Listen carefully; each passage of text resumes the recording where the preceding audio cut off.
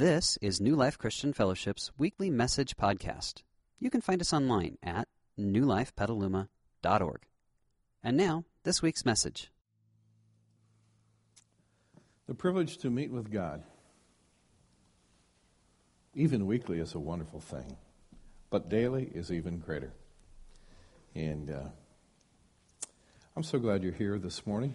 I want to give you a welcome. My name is Ron, and it's going to be my privilege for the next 30 to 40 minutes to visit with you about some really wonderful things that, great events that are going to be taking place at New Life over the next week. And in that context, to give you some Bible teaching about a really important activity in life that has to do with everyday success in living and achieving our purpose in life. For those of you who are new to New Life, this is your very first experience here, I want to say welcome to you. I know there are several of you here this morning, as there always are, and you are guests in our house. And not just in our house, in our home. This is, this is our spiritual family and community, and we're just delighted and honored to have you as our guests this morning. I want you to make yourself at home. And I've prayed that you will fully experience church this morning. That even if you got drugged here by somebody who was really excited and wanted you to come, or it really doesn't make any difference. The fact that you're here means that, as long as you're going to be here, you might as well enjoy it, right? And so I want you to fully experience church this morning. And that means that I pray that you'll connect with God. I've prayed that you'll connect with God's people, and I pray that in some way your life will be changed. It will be enhanced and made better. Because whenever you take a human being and you bring them into the presence of God, certainly the human being should be made better. And so God is here and we are here. And so that's the journey that we're going to be on this morning. Now, I want to invite you to, on the inside of your program, to take out a half page of notes in there. Fill in the blank style, and you can use the pencil there at your chair and begin to fill those in as we move along. But I want to tell you a story that's going to involve your imagination. So if you could put on your imagination here for just a minute and come with me. Just imagine that you decided to go skydiving. Right away, some of you would say, that's got to be an imagination, because that's never happening in real life, right? But let's just suppose that you decided that you're going to go skydiving, and so you go down to the local airport and you find out how that happens. You pay your fee. You get signed up for the mandatory training class. And the time of the class comes and you go to class and you learn all about it. You learn how they pack the chute. You learn how to strap it on. You learn, what's going to happen when you jump out of the plane. You learn how many seconds you're going to count. You learn what cord you're going to pull. And then the favorite part is what cord you're going to pull if that one didn't work, right? Yeah. And so you're going to go skydiving. You go home the day of the event occurs, and you get up in the morning and you put on some clothes you wouldn't mind being buried in. And yeah, that's bad, isn't it? Right? And so you go to the airport, and you notice as you're driving to the airport that your heart rate begins to elevate. Right? And you keep telling yourself, take big, long, deep breaths. Right? You can feel your heart rate go back down, but not quite to normal. And you get to the airport and it starts to race again, and you're starting to breathe again, and you pull in and you park and so forth, and you go in and there's the instructor, and the instructor goes over once again all the stuff you need to know and helps you get the chute and everything all strapped on, and your heart's starting to race, and you go out and you get in the plane, and now your heart's really starting to race, right? You taxi down the runway and you're breathing again and your heart rate's going back down. But as you start going in the air, it seems like your heart rate goes up in direct proportion to the elevation of the airplane, right? And you get all the way up to where you're supposed to be, and the instructor says, let's prepare to jump. Now you're really racing. And so you stand up, and everybody in your group stands up, and the instructor's going over what you need to do and checking everybody's straps and everything, and then they open the door. Right? And you can hear the roar of the engines, and you can feel the air getting sucked out of that cabin. And he says, okay, let's all get by the door. And when it's your turn to jump, you immediately learn two very important facts about every adventure. Are you ready for them? Here's the first one. In every adventure, there is what? A moment of commitment. By the way, if you extract the moment of commitment from it, there is no adventure. Everybody on board with that? So in every adventure, whether you're climbing a mountain or jumping out of a plane or taking the adventure with God, in every adventure, there's a moment of commitment, whether you either decide to go forward with the adventure, or here's the second fact about every adventure, and that is, those who falter at the moment of commitment forfeit the adventure. Many of us in this audience can look way back to a moment when we made our original commitment to become a follower of Jesus. And for many of us, that was a very, very, very big decision. It was something brand new in our life and something we had never done.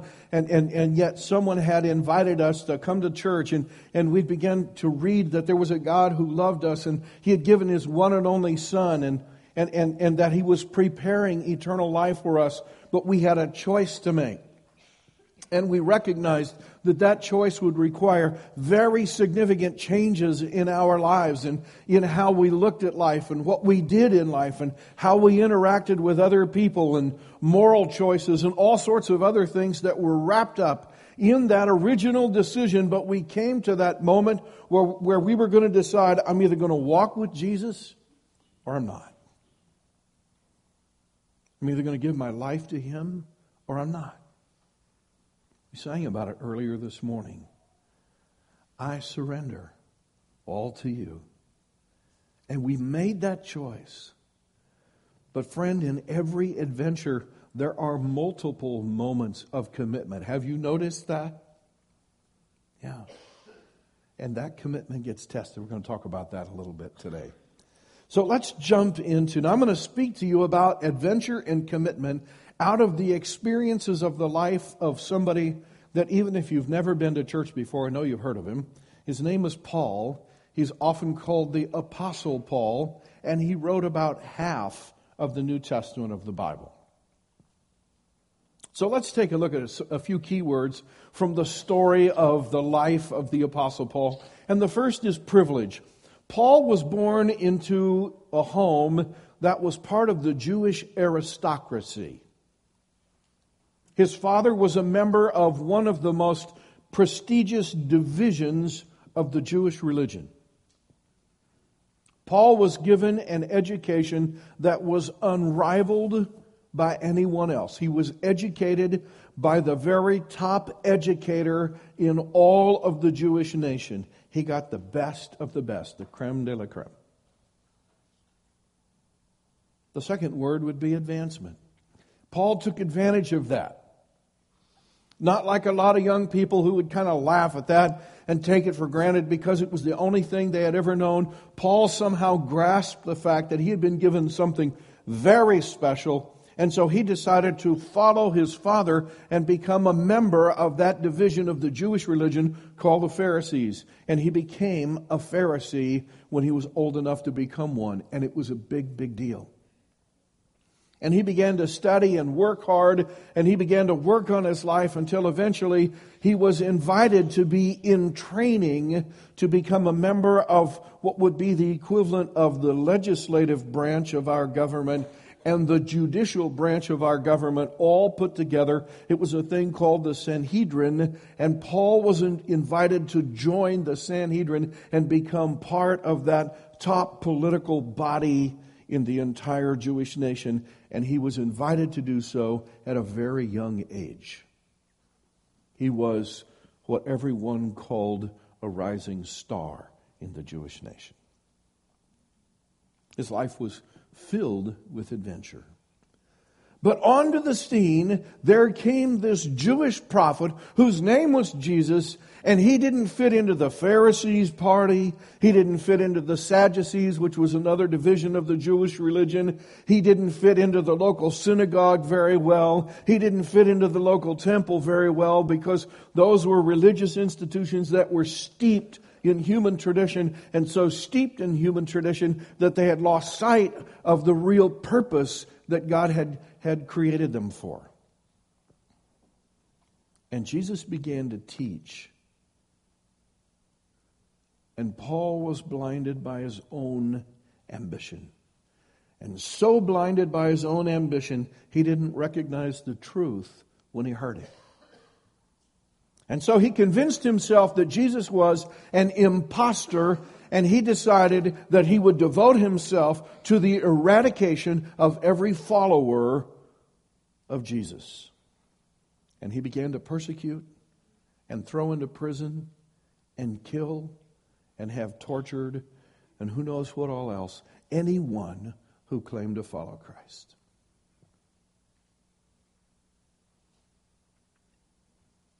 But he got a reality check one day.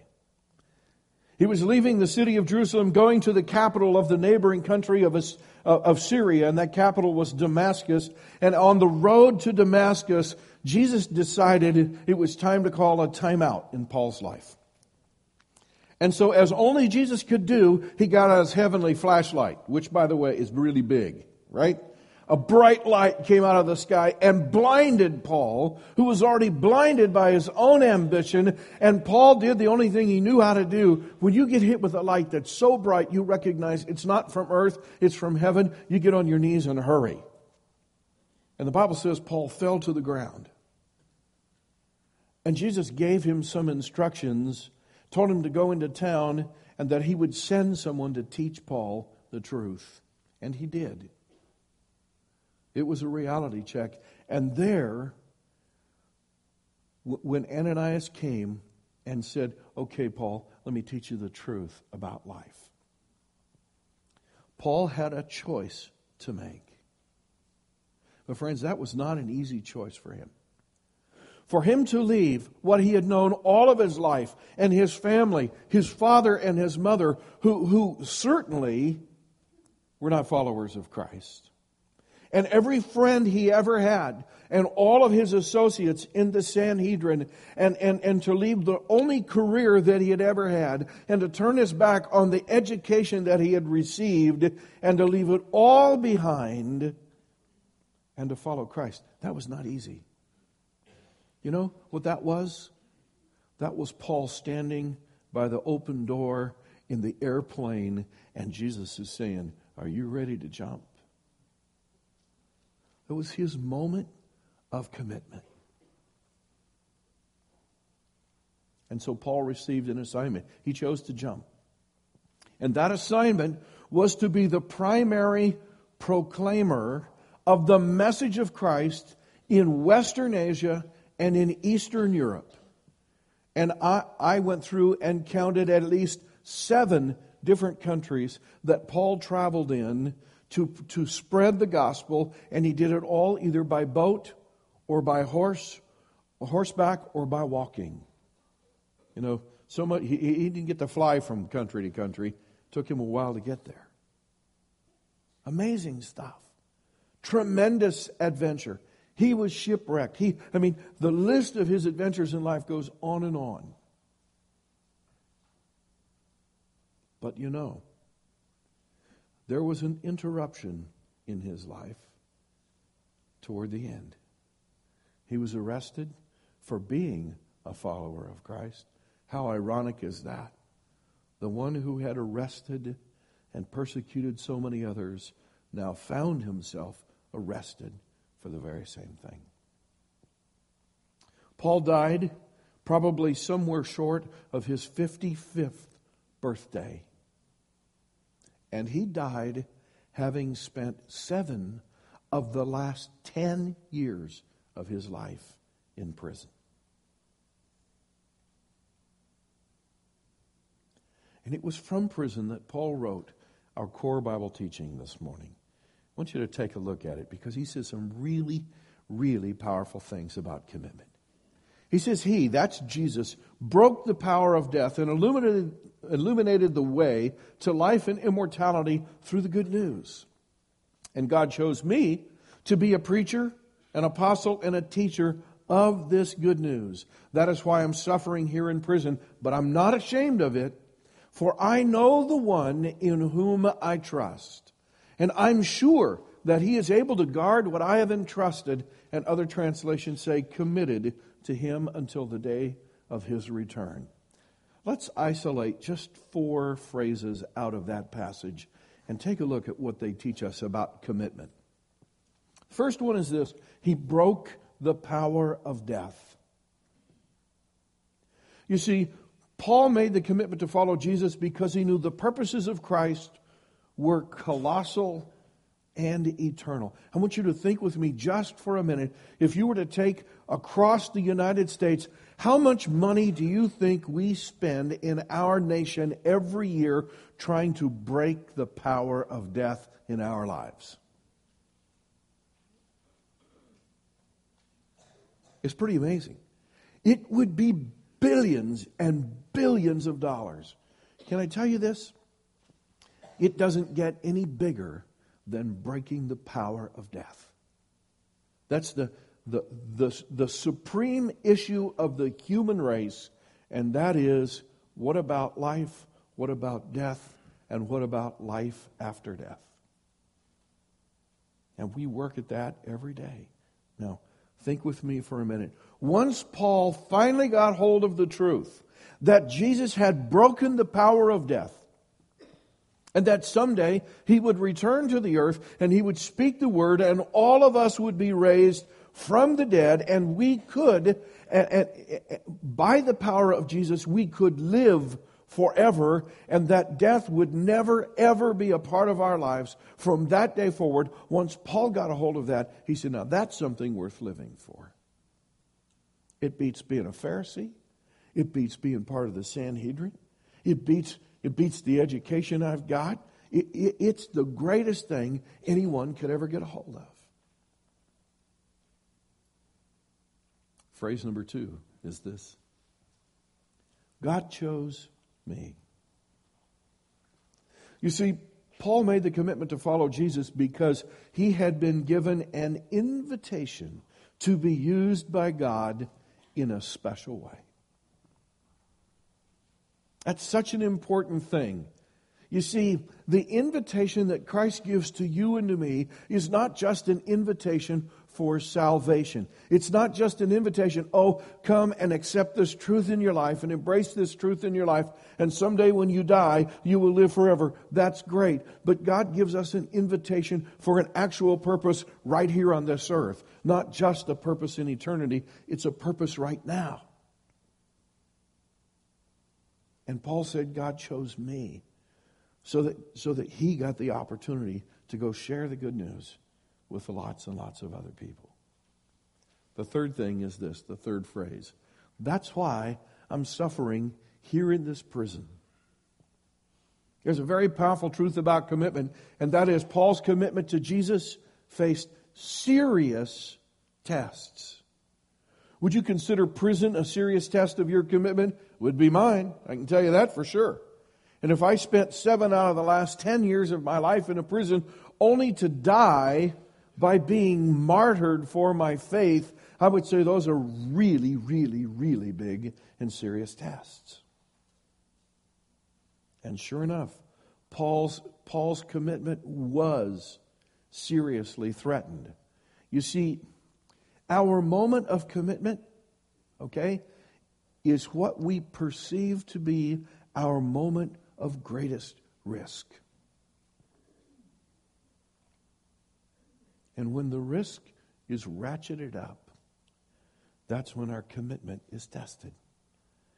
And God is saying, I will make you strong for that. Because whether it's the decision to follow Christ, or the decision to go on 35 days of prayer, or the decision to go to 12 hours of prayer, or the decision to go to the concert of prayer, or any other commitment that you make, it's going to get tested Because that's how life works. Paul's was tested as well. And then statement number 4 is this: I know the one in whom I trust. I know the one. Would you just circle and underline whatever you can do to the word know? I want you to see that Paul didn't say, I know about the one. What did he say? I know the one in whom I trust. Paul didn't waver at the moment of commitment because he knew he could rely on Jesus. How did he know that? What did he know about Jesus? He knew this. He knew that Jesus would never lie to him, and therefore every promise that Jesus had made to him would actually come true. And when Paul was able to get a hold of that truth and to realize that the promises of Jesus, you can take them to the bank, every one. Friend, when you decide to become a follower of Jesus, you're not just playing the percentages. You understand the difference? Because when the percentage is 100%, there's no real risk. Everybody understand that? And so, when we become followers of Christ, it's not, golly, I hope I'm one of the lucky ones where the promises of Christ come true in my life. There are no lucky ones in Jesus. For every promise he makes always comes true. That's why Paul didn't waver in the moment of commitment. He didn't falter at that time. Now let me show you how this applies in our lives. Okay? The first is this: Christ's purposes on this earth haven't changed. And you know what that means? It means they're still worthy of our commitment. You know, that concept of breaking the power of death, that's still the purpose of Christ. As the writer of Hebrews would say, one of the reasons that Jesus left heaven and came to earth was so that he might rescue you and me who live our lives in bondage to the fear of death.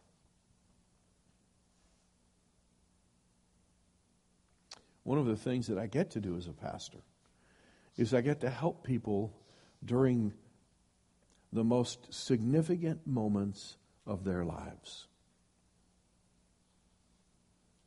And it's not, it happens all the time. My phone rings, Pastor, can I come in and pray with you? Yes, come in and pray with me. What's going on? I've just been diagnosed with cancer. And they walk into the building and we sit down and I look in their eyes, and you know what I see? I see fear.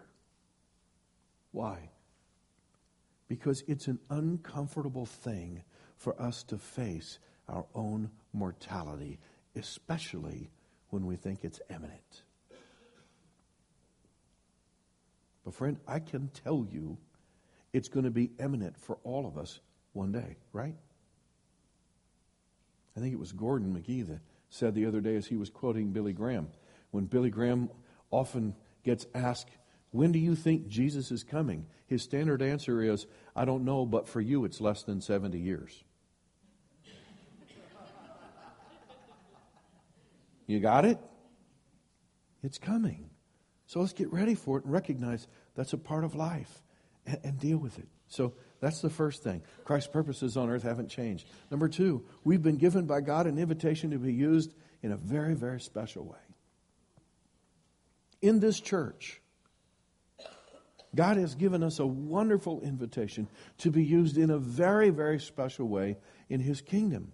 Many of us have tapped into that. Many of us have accepted that. Many of us have said, oh yes, Lord, use me in a very, very special way. And God has and is doing things through us that even just a few months or years ago, we would never have believed. But that's the invitation that actually God gives not just to us, but He gives it to anyone who's willing to sign on with Him. There's never been a person who said, oh yes, God, I will become a follower of Jesus. Now, what do you want to do through my life? God has never said, well, nothing special really. Can you imagine him saying that? No, the invitation that he gives us is that's why, friends, it's called the great adventure. I mean, once we lock into that, and once we embrace it into our life, and I recognize there's a moment of commitment that happens before that, and it's our moment of our perceived greatest risk. And that is, what happens if I embrace that into my life? And God says, okay, you ready? Well, my assignment for you is blank. And we go, I don't want to do that. I'd sooner jump out of a plane than do that. Yeah. By the way, you remember what Bob said at the beginning of communion? After we got done singing that beautiful song, I surrender all to you. Remember what he said? He said, isn't it amazing how much easier that is to sing than it is to live?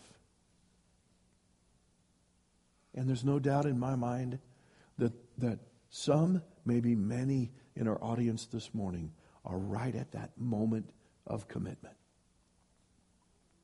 For some, it's the moment of commitment to follow Christ. You've heard about it.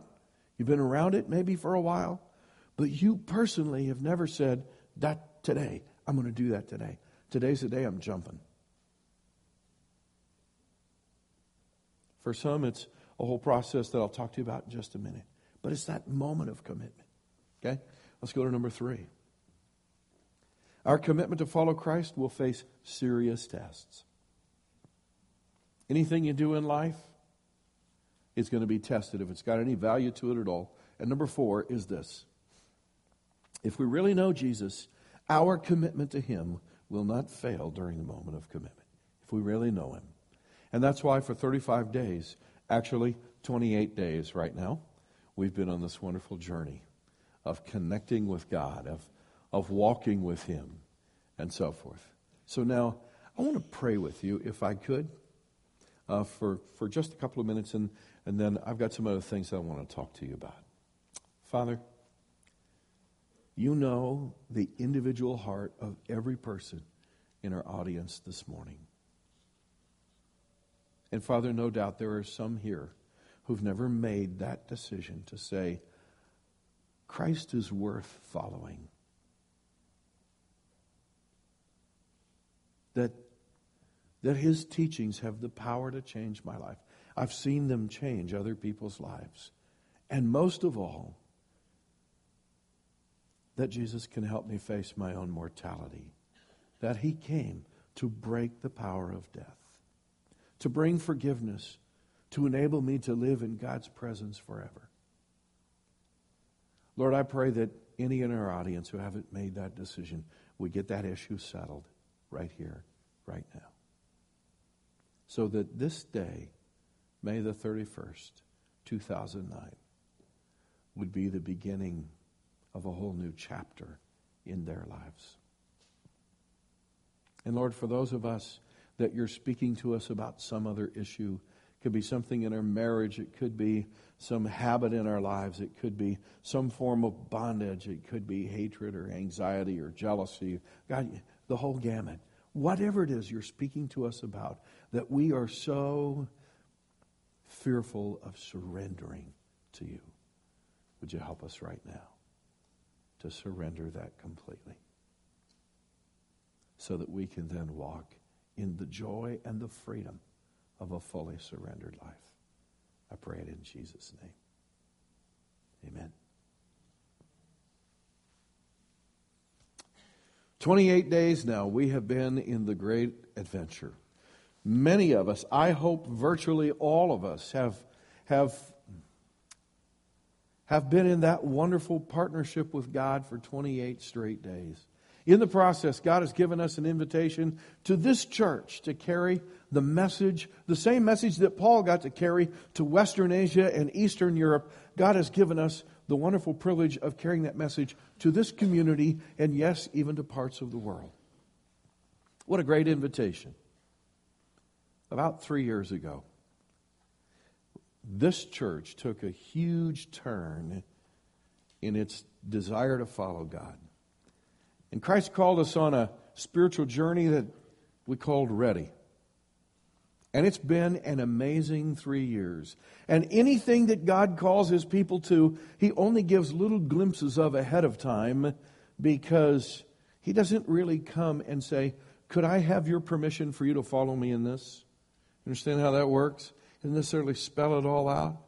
But God gave us little glimpses. And so we challenged our media department and said, put together a video that kind of chronicles our plan versus God's plan. Take a look.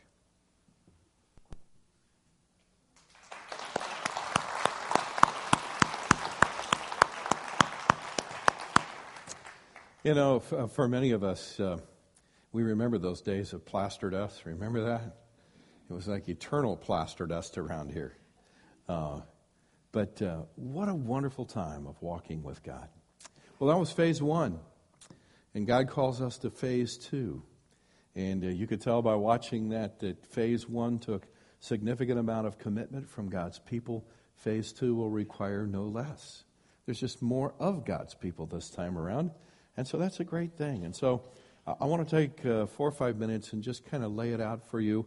Many of you have been to vision meetings that we've had. I know that several of you were not able to come. So let me try to bring you up to speed as quickly as I can about what phase 2 actually is. Phase 2 is what God wants to do next in the church, and it's got several different elements. So the first element is a desire to take $300,000 and set it aside as a mortgage reserve to put the church in really, really sound financial health. It also includes adding 2 additional staff members to give relief to our current staff members who are working anywhere from 10 to 20, sometimes even in excess of 20 hours of overtime each week. It involves finishing our secondary auditorium. If you haven't seen it, it's back in that corner of the building. It's going to end up to be a room very much like this room, with its own stage and its own lighting system and its own sound system, except instead of seating 500 or 600 people like this room can, it'll seat about 150 to 200 people. Then a second story. We have several thousand square feet upstairs that we cannot use or develop, although we need to. We can't do that until we can put in an elevator and a stairway and so forth, and those are significant items. Then parking lot. Works pretty good today, but when it rains, it tempts the people who clean the building after that to say things they should not say anywhere, let alone at church, right? Roof repair. We have a roof that if you were to go up above the lobby, up above those beautiful white ceiling tiles, you would find at least 9 5-gallon buckets that are there when it rains, okay? Just to catch the stuff that comes through. Signage, shouldn't have to explain that to those of you who are here for the first time today. You probably came down Clegg Street and you saw maybe 8 or 10 parking places and thought, man, there must be no one who goes to this church. Where's the parking lot? Well, it's clear on the opposite side because we don't have signs yet to get you there. Outdoor storage, probably doesn't need a lot of explanation. Video recording system, local cable access has begged us for years to record our church services. They will broadcast them free of charge here in this town and really want us to. The building is already pre-wired for that, but we don't have the television cameras nor the director's console yet to do that. And then last of all, what you're sitting in was originally designed to also be a gymnasium. And so it's probably a $50,000 to $75,000 ticket just to do the conversion into a multi-purpose room that's truly multi-purpose and not just an auditorium. So what does all that cost? What do you add all that up to? Well, we don't know actually for sure, but it's somewhere probably just north of $1 million total is what that takes. Is that a big number or a little number? What do you think? That's big, isn't it? Right? Yeah. Is that bigger than God? What do you think? No, that's a small number to him. So, okay, so that's probably about what it's going to cost. How is that possible? Well, I'm going to tell you how it's possible. We've been praying a prayer, God, what do you want to do through me? And the truth is, I wish I could say everybody, but I know that we're all human beings and some of us are not ready for that point of connection with God. It's too scary. We're in the plane, but we're not ready to jump yet. But I know that there are many of us who are connecting with God to the point that when God says, okay, here's what I want to do. I want to bless you. I want to bless you with more than you really need. And I want to ask you to be faithful to take the extra that I'm going to give you. And I want you to turn that over to my kingdom because for two reasons. Number one, I want to move my kingdom forward. But number two, I want you to know and experience the joy of being able to give like that. There's a whole bunch of us that did that 3 years ago, and the stories are truly amazing. Truly amazing. We all thought we were going to have to do without cars and houses and all that stuff, and guess what? We all ended up with cars and houses anyway, because God gave us more than we needed. And so that's actually how it's going to happen. Now, what's been done so far? Well, we've challenged the leaders of New Life to take this journey in advance of everybody else. And so Friday night we got about 100 of the leaders of the church. These are key ministry leaders, ministry volunteers, staff members of the church, spiritual stewards, financial stewards, and their spouses. And we got them in this room and we said, would you please go before the rest, make your commitments in advance and lead the way. We had a wonderful time of worship. We had a great meal, too. That was really a great time. We all came dressed in formal attire. Can you imagine that? Some of us cleaned up pretty good. We had to wear name tags, though, because we didn't really recognize each other. And you know, we had a great time. And we took some time to pray, to get alone with God, and to make our final commitments. And I don't know the total number of actual commitments that were made, but I know what the total dollar figure is. Would you be interested in that? You're sure? You know, God blessed in a wonderful, wonderful way. And those 100 people, which represents probably about 50 different families and family units, God moved in their hearts over the next 3 years, over and above what they usually and normally give to the church, to give an additional $675,000.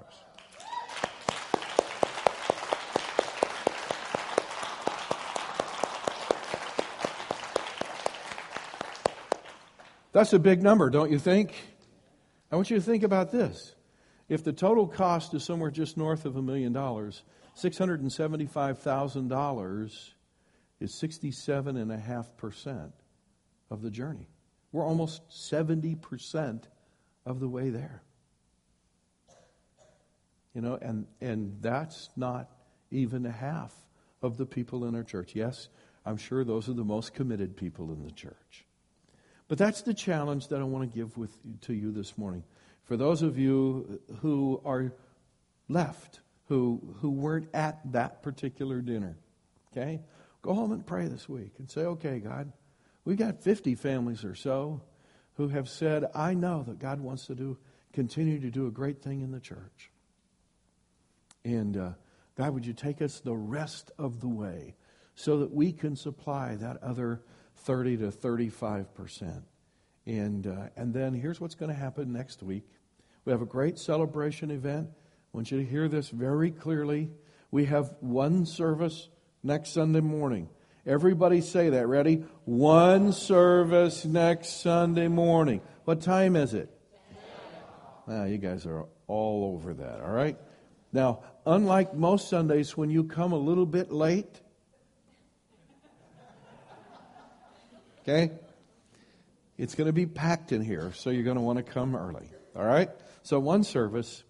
We're going to have a great time talking about Jesus. We're going to talk about the great adventure of victory.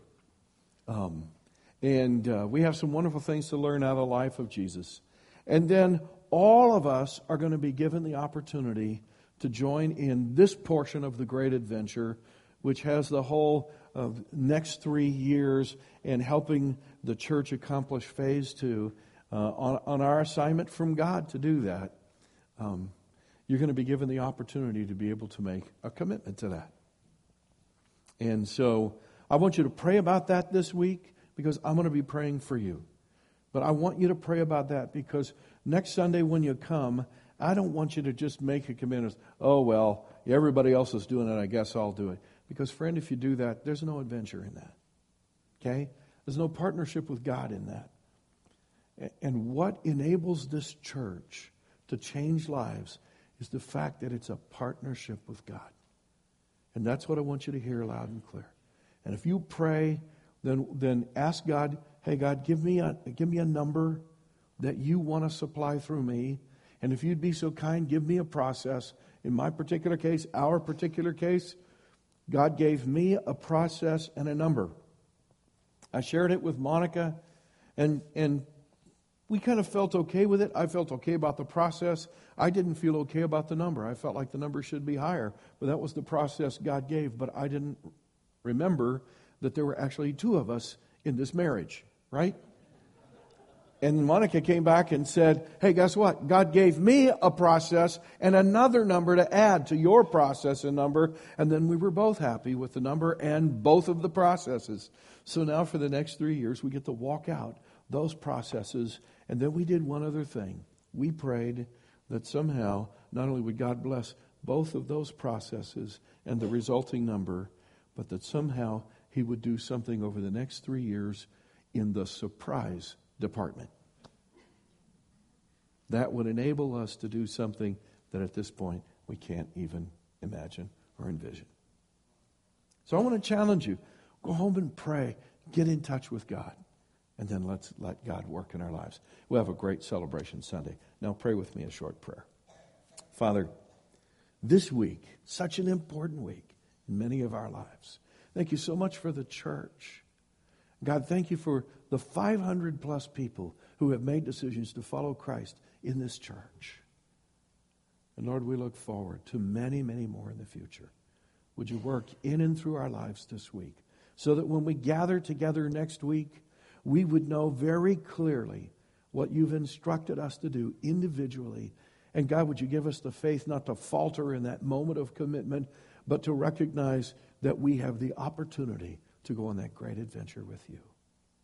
So now we commit ourselves to you. We do it in the name of Jesus. Amen. We hope you enjoyed this week's message.